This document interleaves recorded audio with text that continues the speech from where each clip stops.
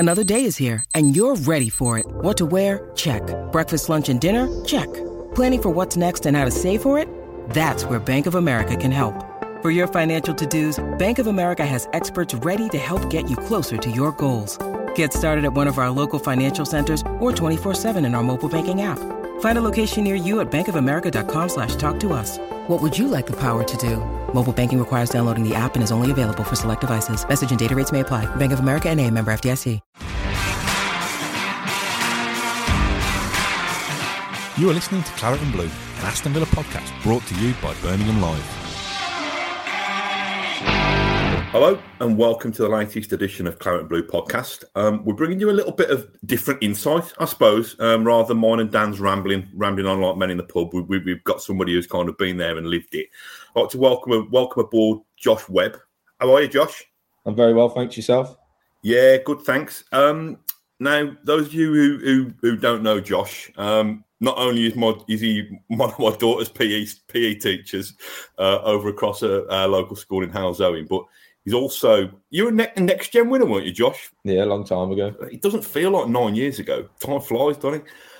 So the reason we've invited Josh on to speak today, we want to talk about, obviously Villa announced their release list last week, and not only did it have Conor Hourihane and Ashley Young on, but it had half a dozen of the academy kids as well, who, like Josh, spent, probably a lot of their youth, being educated by Villa in educational terms and in footballing terms. And so I wanted to kind of get a perspective on what it's like coming to terms with, being released from Villa. Let's start at the beginning for you, Josh, if we can. How old were you when you first went to Villa? I was in year 7, so that makes me 10 or 11. I progressed all the way through, got offered a scholarship at 15, and then I was there from 15 till 20 years old.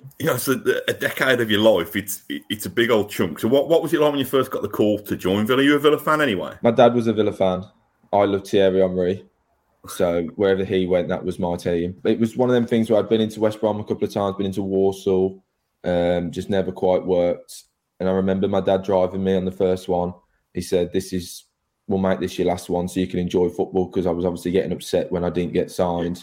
Ever since that, I just went on and on and on and on. It was just one of them surreal things. Obviously, the first season I was there, it was under the old Bodymore Heath. So then my first proper season as a signed player was in the new facilities, big training ground and the swimming pool on site and the gym and all the pitches. It was amazing. It was just like, just gives you that extra little bit of motivation, you'd say, to want to go all the way. Is it excitement? Does it invite pressure? What's it like when you're turning up at a place like that? I think because I'd been in a couple of the other ones, I think I went into Villa with a bit of, I know what to expect type of thing. I wasn't allowed to get ahead of myself. And I think it helped having the knockbacks, because I went into that thinking, well, I know what it's like to not get a yes. So I think I went in there a bit more relaxed, should I say, as silly as that sounds, going into trial at a club, because I was still playing districts on the side on a Saturday. So then obviously you'd have your matches at Villa on a Sunday. So I was still getting that enjoyment side, still seeing all my friends. And the school were really supportive of me as well. So that was massive. But yeah, my mum and dad really kept me grounded. I used to remember, because my mum doesn't drive, so my dad would take me to everyone. We'd have obviously a 30, 40-minute conversation. And most of the time, it wasn't even on football. Like, I'm a Hales Owen lad as well. In terms of locally then, were you still playing for the school team and still... At first, yeah, because it didn't clash with any Villa stuff. And I think the big thing was at a time where, when I went in on trial before, I didn't then get to play with my other mates. So obviously, I was going into a new place with players that were obviously better than me, not knowing anyone. I sort of lost my confidence a bit. So I know my dad said it's definitely make sure that we carry on with that side, because that's when you play your best, as anyone would when they're enjoying it. You're at Villa, you go in there 2 or 3 times a week at the age of 10 or 11 years old. How full on is it then? And when does it start to become kind of properly full on? It's about under 15s is when you get your end of under 14s. We had a few school release days. So obviously you come out of school and you just go to, so you go down on training on a Tuesday night, you stop at a hotel, and you go in for a full day's training on the Wednesday. And then under 15s, we did that all year. Year 11, under 16s, I was in Villa 2 days a week.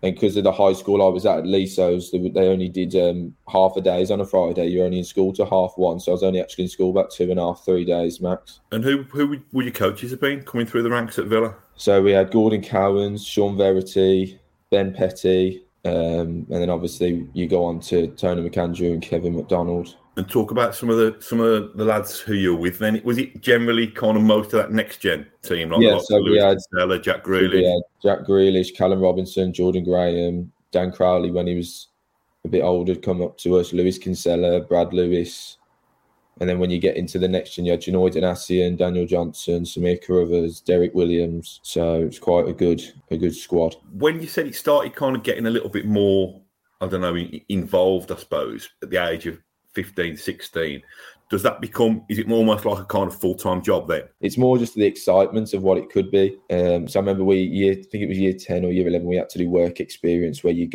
have to go and find a job basically for a week. And Villa said I can go in there for a week, and after that week I remember coming back saying I can see myself doing this. This is what I want to do. Did you have to kind of do the usual kind of sweeping the dressing rooms and cleaning boots and stuff like that? Yeah, cleaning boots, blowing up balls, getting cones ready. I remember once it was snowing and the first team had their pitch cover on. We were training in the barn, but training session was stopped by the first team to go and clear the pitch to get the cover and everything off and stuff like that. But there was bonuses on match days. You'd have to go in and help. 3 of you would go in and help the kit man. So you'd have to clean the kit after the change room after the game. At half time, you'd have to collect all the balls in and stuff like that. So it's a good experience being on the pitch with 40,000 fans, even though you weren't playing. Whose boots did you cop for? I had Gabby up on the horse. Did he tip? No.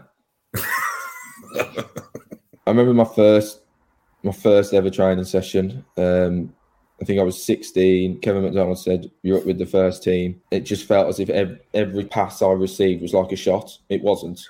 It was just a normal pass to them. But I think that was the big moment. You're thinking, "Wow, this is next level." But it's always like a bit of initiation. I remember Stan Petrov said to me, he goes, after the first few passes, when you've controlled it and passed it off and kept the ball, they said, "Oh, we can trust him, it's fine." It was one of them ones where let's see if you can handle it type of thing. Is it hard, though, when you're stepping up into that level and you know that what's got you to that stage is obviously a lot of hard work, but natural ability as well?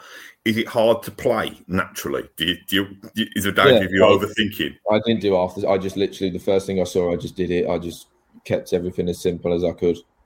I'd say it took me about 5 or 6 sessions with them to then start to feel as if I could be myself type of thing. So what's the kind of day in the life like when you've just left school, you've got your scholarship at Villa?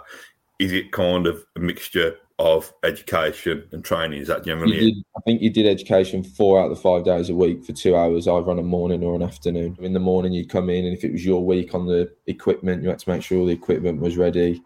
All the GPS vests, everything, the testing was done. After training, you couldn't go up to eat until the first team had finished because you had to clean their boots before you got to go and eat type of thing. It's good. I quite liked it. It was like a routine. It was showing that you have to start at the bottom to then build your way up. But I think, I know it's a lot different now. What was your highlight? Was the next gen win your highlight? We won the Reserve League in my first season there, which was unreal at 16. I remember we then played at Old Trafford in the final, but lost on penalties to Man United. Next gen's got to be there, but I think also having the opportunity to represent my country was quite a big one for me and my family. I remember when the first letter came through to say that you'd been selected and been called up. Was that under 18s? 16s, 17s, 18s. It's more since I've come out of it and I reflect back, I probably didn't realise I was doing as well as I did. Like I say, it's probably one of my downfalls was I probably didn't realise I was as good as I was. So I just took it for what it was, thinking, oh, well, I'll go to this one, but I probably won't get called up to the next one type of thing, rather than thinking, oh, I'm one of the best in my age in the country. I mean, I was doing a little bit of homework just before I jumped on the call with you. And I remember it now because I was out in Germany for the pre-season with Paul Lambert. I think I'd fallen out with Paul Lambert, so I think I was staying somewhere in Dusseldorf, and I think the team base was about 60 miles away from there. But I remember Claret got injured, I think, and I think you were summoned to join the squad at fairly late notice. Was that the kind of time when you probably felt most involved with the first team, or am I missing lots of other opportunities when you were close? When Kev Mack was there, and I think Alex McLeish was the manager, because the reserves were so close then at the time, I was fortunate to train quite a lot with them that year. But obviously, I was only still 16, so realistically, I knew nothing. It was only really training. And then I remember Gordon Cowans rang me saying, we'd just got our kit on that day for the next season. I remember he ringing me saying, have you unpacked your kit yet? I was like, no, it's still in my room. He goes, well, you need to because you're flying out to Germany tomorrow. And that was a bit like, oh, right, okay. Because he came out to watch the final of the Next Gen, Paul Lambert. So I know that he'd been watching and stuff. And then me and Graham Burke had to catch a flight the next day out to Germany. So would those have been your kind of first team debuts? Had you played in any friendlies previously, or? No, those were the first two. And then obviously we came back and we played Wickham. I played Wickham and Luton. What was it like when you're playing at places like Villa Park and Old Trafford? You know, that must be pretty good for the ego. Oh, it was surreal. But obviously, when you're in the moment, you're obviously thinking, oh, this is what I want to do. It wasn't until you go and speak to your family and your friends, you're like, so what's Old Trafford like? But obviously, because you're that focused on the game, don't really then take in what you've just done. Because not many people can say they've played at Villa Park, Old Trafford, the Emirates, the Etihad. Whereas to me, that was just me trying to be focused, thinking, well, this is fortunate to say this is my job, hopefully. Did it just become another football pitch? No, I don't think it'll ever become another football pitch. The stadium and the history and stuff. I don't think it'll ever become another football. I know Old Trafford is one of the biggest pitches, but Villa Park seemed to be the biggest out of the lot. Probably coming to the depressing bit a little bit here. What stage was it, Josh, when you thought, I'm going to get the call into the office soon? Because you must get a sense even before the final decision comes. Well, the season before, we were looking at the options because I wasn't too sure. I got offered to stay another year. So obviously the plan was to try and stay another year, then hopefully go out on loan. Didn't quite work, so then started going. And then I went up to Kilmarnock in the Scottish Prem. And I remember after I think it was about a week, I was driving back and then my agent rang me saying, look, you've got a deal on the table. They've offered you something. So that was quite nice driving back knowing that I had that because obviously I knew what was coming at Villa. A month after, Sean Kimberley, the current academy manager, had come in and just said, look, we know you've got that offer, so it's probably the best time for us to do, which I knew it was coming. So It wasn't as if it was a shock for me. So I'd seen, obviously, it's always hard when you have your friends or your team who you've grown up with. So all our team were together when I was there at under 10s, 11s. So then by the time you get to scholarship, and then after scholarship, some of them don't get kept on, some of them don't get kept on. So you start to lose them a little bit. So I knew it was coming. I was okay with that because it was different for me because I had something lined up. You got Tim Sherwood who's the manager who starts the season. Remy Gard does the middle portion of the season. I think is it Eric Black who then takes over for the last couple of months. Is any of the first team managers involved in this, or have they got too much to worry about kind of dealing with what they're dealing with? Kevin McDonald had helped me a lot anyway, so they knew I had something concrete. Yeah. It was quite easy for me to just sit down. They'll just say, look, we're here if you need any help and stuff like that, but we know you've got something lined up. So it was probably the easiest conversation that they'd had, even though I'd been there for 10 years. What kind of support do you get from the coaches like Ben Petty and Sid and whoever's still around at that time? Do they still kind of almost become mentors for you going forward as well? Well, like I said, they've always been like that, but I think it was a little bit different for me because I'd gone up to Kilmarnock where Lee Clark was there at the time and I had something sorted. So it was more me just staying switched on, keeping myself fit, keeping myself ticking over. And I think at the time we were trying to win the Premier League too. And I think we were close to getting in the final against Arsenal at the Emirates for the last game of the season. So I was still quite focused in that sense because I thought we could go out on a high, get promoted for the last one. I knew Lewis Kinsella was going into Colchester and then he went on to sign for them. I knew Janoy was going because he'd just come back from a loan anyway. So I knew he was going into somewhere else. I think Benji went back to playing Switzerland, I think, off the top of my head. What does the club do, Josh, if you haven't got anything lined up? So if you've got nothing, you get two more payments. So when the season finishes, you get 2 more months worth of payments if you haven't found another club. I know that they always offered me numbers. Well, not numbers. They would speak to somebody if I wanted to go into their But because obviously I was aware of the season before what was going on, I was quite onto it to get it sorted. So there is a kind of level of aftercare then. So they'll make sure that you're not just, not one day that you... No, you don't just the next day you boot down. No, you don't just walk out and then never hear anything again, because once you sign a new contract, I know they have to talk to somebody and get it sorted out that way. Are there such things as kind of open trials and stuff like that released players from various clubs can go to? I believe so. I've never been to one. But I do believe there are open trials where you can go and be watched, and so I know that they did a lot for that. Is it the V9 Academy and stuff like that, where if you've just been released, you can go into stuff like that. How much kind of psychologically and emotionally, and I suppose it depends on what kind of character you are and what support network you've got around you and how you've managed your own expectations. But how difficult an adjustment is it to make, to think that you could potentially go on to become a Premier League footballer, to kind of gradually realising that you're going to have to look at other options? Is that difficult for a young lad to come to terms with? I would say so, yeah, but I'd say by the time I think it's a lot different now, because obviously working at Villa now, I see it from a different perspective, and obviously the standard's gone up and up and up. You've always got to be playing above where you should be. So I was quite fortunate. I didn't play much youth team. Whereas now they say if you're a youth team player, you should already be in the 23s. Yeah. That's the aim, the way of challenging type of thing. So I think you can get a good grasp as you go in. But everything changes because you get a lot of players now that come into non-league and then go back into full-time football anyway. Yeah. I think the opportunities there now are completely different because I'm in non-league. You can see players coming from non-league and going back into the Conference Prem because it's still full-time football. Yeah. I know people say the Premier League's the goal, but surely you want to be playing full-time football at any level to then build yourself back up. I think it's a good point because the standards throughout the divisions and even into the conference and beyond now, it is a good level of football. And, you're not going to get quite as rich playing down the pyramid as you are in the Premier League, but it's still... Do you know what I mean? It's still full-time football. Yeah. I mean, there's a team in my league now, Church, that have just developed a hybrid program. So they're step 3 and they're going to be training every day. What would your advice be to, I don't know, a kid who gets snapped up and plays in the academy or any academy at the age of, I don't know, 7, 8, 9, 10? Should the dream be to play football rather than to play football in the Champions League or the Premier League or for this particular club? Just try and make a living or I think you've got to set goals, haven't you? I think that's what is your motivation. It doesn't matter what job you're in, you have to set goals. And there's nothing wrong with saying I want to play in the Premier League because then that's down to you then to how you're going to do that. Are you going to work hard? Are you going to do extra practice? But I think as you grow up and go up and go up, then you've just got it's mental strength. And I know Villa do this a lot now, a lot more when I was there. They have psychologists. Yeah.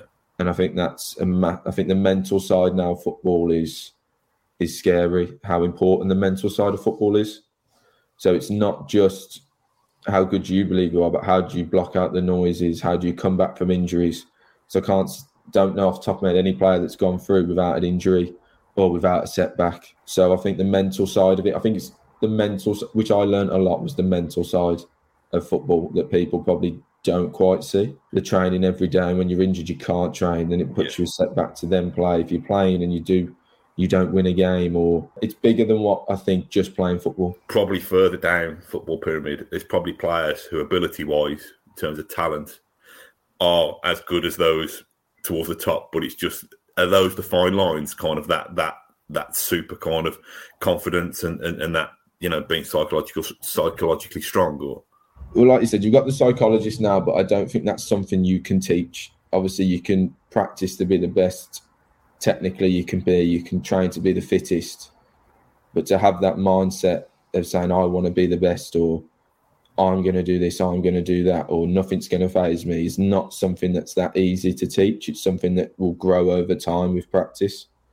So I think a lot of people who've got that mentality will make a career somehow, in some league, just for the resilient side of football, because it is a ruthless industry. I mean, I'm not sure you ever lost your love of football, but how did you kind of almost kind of weather that storm and come through? Oh no, I definitely say I lost my love of football.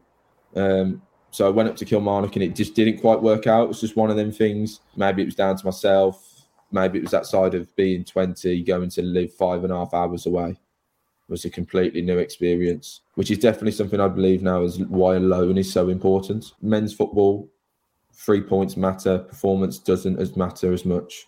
It's a big eye-opener. A crowd that expects a lot but doesn't realise the situation it's in. It was quite interesting. So I think, so obviously, if you would have said to me after I played football a year later, you'd be coaching, I would have said no chance. I just wanted to play golf. I just wanted to take my head completely away from football and not have anything to do with it. And then obviously I was still speaking to Sean Verity playing golf, and then you slowly start to get that feeling and you feel it coming back saying, yeah, I still want to be involved. So went through the PFA, did my UEFA B course, and then that was it. Then the coaching side of it brought me back to wanting to play again. People who have looked after you previously still looking out for you, I suppose. But I said, can I remember saying, can I come in and watch a training session? And just, I wanted to bounce some ideas off people just to see where I was going to go next. And it was just then, obviously being an ex-player there, they're more than happy for me to come up.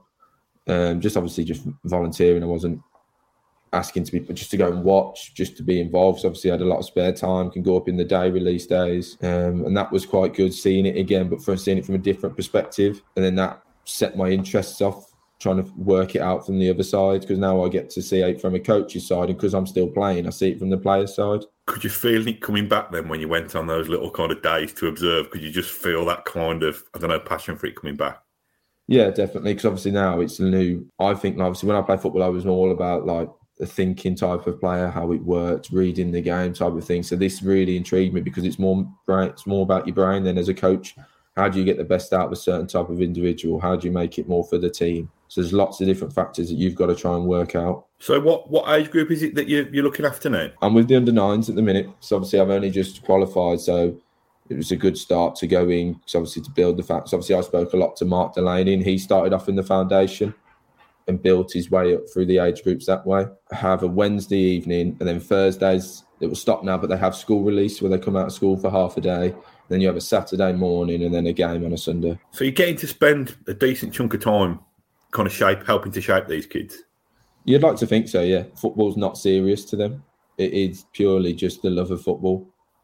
And it's good, especially that age group, because you can try new things, see what works. And they don't know. So obviously it's all about infusing. That brought my game, because they're so enthusiastic. It's helped me get that enthusiasm back as well. Before you started any match, you had to have your shirt tucked in. It was just every time you saw a coach, you had to go and greet the coach with a handshake and stuff like that. So it's just little things like that you don't realise.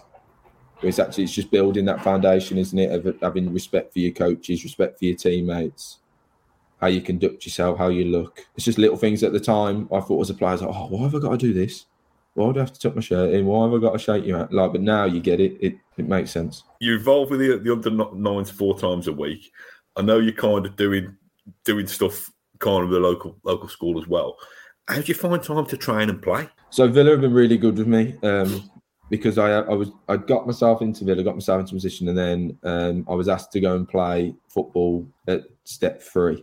So I was at Coleshill Town because they only train once a week, and it worked I really like the manager. It worked quite well for me around my busy life. And then I had someone who I knew quite well take over Hensford Town and asked me to go in. And I spoke to the head of coaching at Villa and said, look, I've been asked to do this, but I know that the coaching is a new career. I don't see football as a career now. Yeah. Football's just a bit of enjoyment on the side. Yeah. And he goes, playing and coaching alongside is going to help you in the long run. Yeah. So he said, leave it with me. The next day, come back saying, right, we're going to put you with foundation and you can still play. So Villa are really good to me. So if I've got a really far away game, they're okay with me having it off as long as it's not all the time. But if I have to get off half an hour early to get to a game, they're absolute. So they've been really good with me in that sense. So it works around it quite well. So do you feel you've kind of got your swagger or your mojo back on a football pitch now as well? Yeah. So last year was probably the best I felt football-wise. And then about 8 games in, I did my MCL. So that was another welcome back to football type of thing. The thing I enjoy about it most now is whilst I'm training and I'm being coached at Hensford, I'm thinking of it in a different way. Yeah. So rather than sometimes when you do a session, you're thinking, why are we doing this? Now I'm thinking, I can see why he's doing this because we've got to do X, Y, Z. So it almost kind of completes a circle in a way that you coaching makes you a better player, and you playing makes you a better coach. Is that the way you look at it? That's how I'm trying to look at it. Yeah. So obviously, the more I can play, then the more experiences I get at doing. Especially, I've been in the academy system for so long. I was in the Scottish Premiership for a short amount of time. I went to Kiddie in the Conference North for a short amount of time, but still saw the training. Whereas now I'm in non-league, I've seen a little bit of everything. Even though I didn't play in the Premier League, I saw how Premier League players trained. So I feel like I've got a vague understanding of nearly all the areas of the different leagues that you should want to aim for. It's just one of the things. It was just one of the ones, like I said to you before, as I probably didn't realise until now where I was or what I did. So obviously, when someone asks me, well, what did you do in football? I'm not someone that's going to blurt out what I've done. Yeah. And then when they ask me more and I tell them, they're like, oh, you were actually quite good then, wasn't you? And it's a bit like, oh, yeah, maybe I was. But it's not something, if I resent it, it's not going to help me.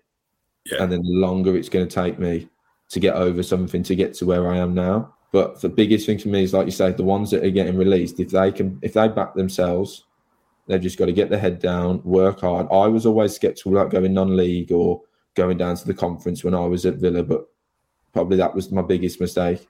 Just go and play men's football, because you'll learn more stuff in 2 training sessions than you could. Because we've got someone at Hensford, he was at Wolves, come out of Wolves, he played 1 year at Hensford, and I've said to him, and he agreed with me, you've learnt more in that 1 year than you have the last 8 years in the academy. If you can go there and show your potential, show what you've made of, the opportunities are still there if you're willing to work hard and do it. It's a bit different for someone like me, but you still get people like me playing in the league that were willing to help you and do that stuff anyway. We'll have the opportunities if you do well at non-league. A lot of players are going up now from non-league, even if it's to Conference Prem. That's still full-time football. That's still a job. That's still your job then, a full-time footballer. Yeah, I mean, that's a really nice way to finish it. It's kind of, it doesn't have to be the end. It can be the start. Just kind of, just buy yourself some thinking time and some breathing space, and just come roaring back and trust the people around you, I suppose. I think it was, especially in the academy, it was like, oh, do you want to go play non-league? Oh, no. Why would I want to? But actually, why would you not want to go and play step 1, step 2, maybe step 3? Go and be the best player week in, week out. Go and score loads of goals. Go and make loads of assists. Go and keep loads of clean sheets.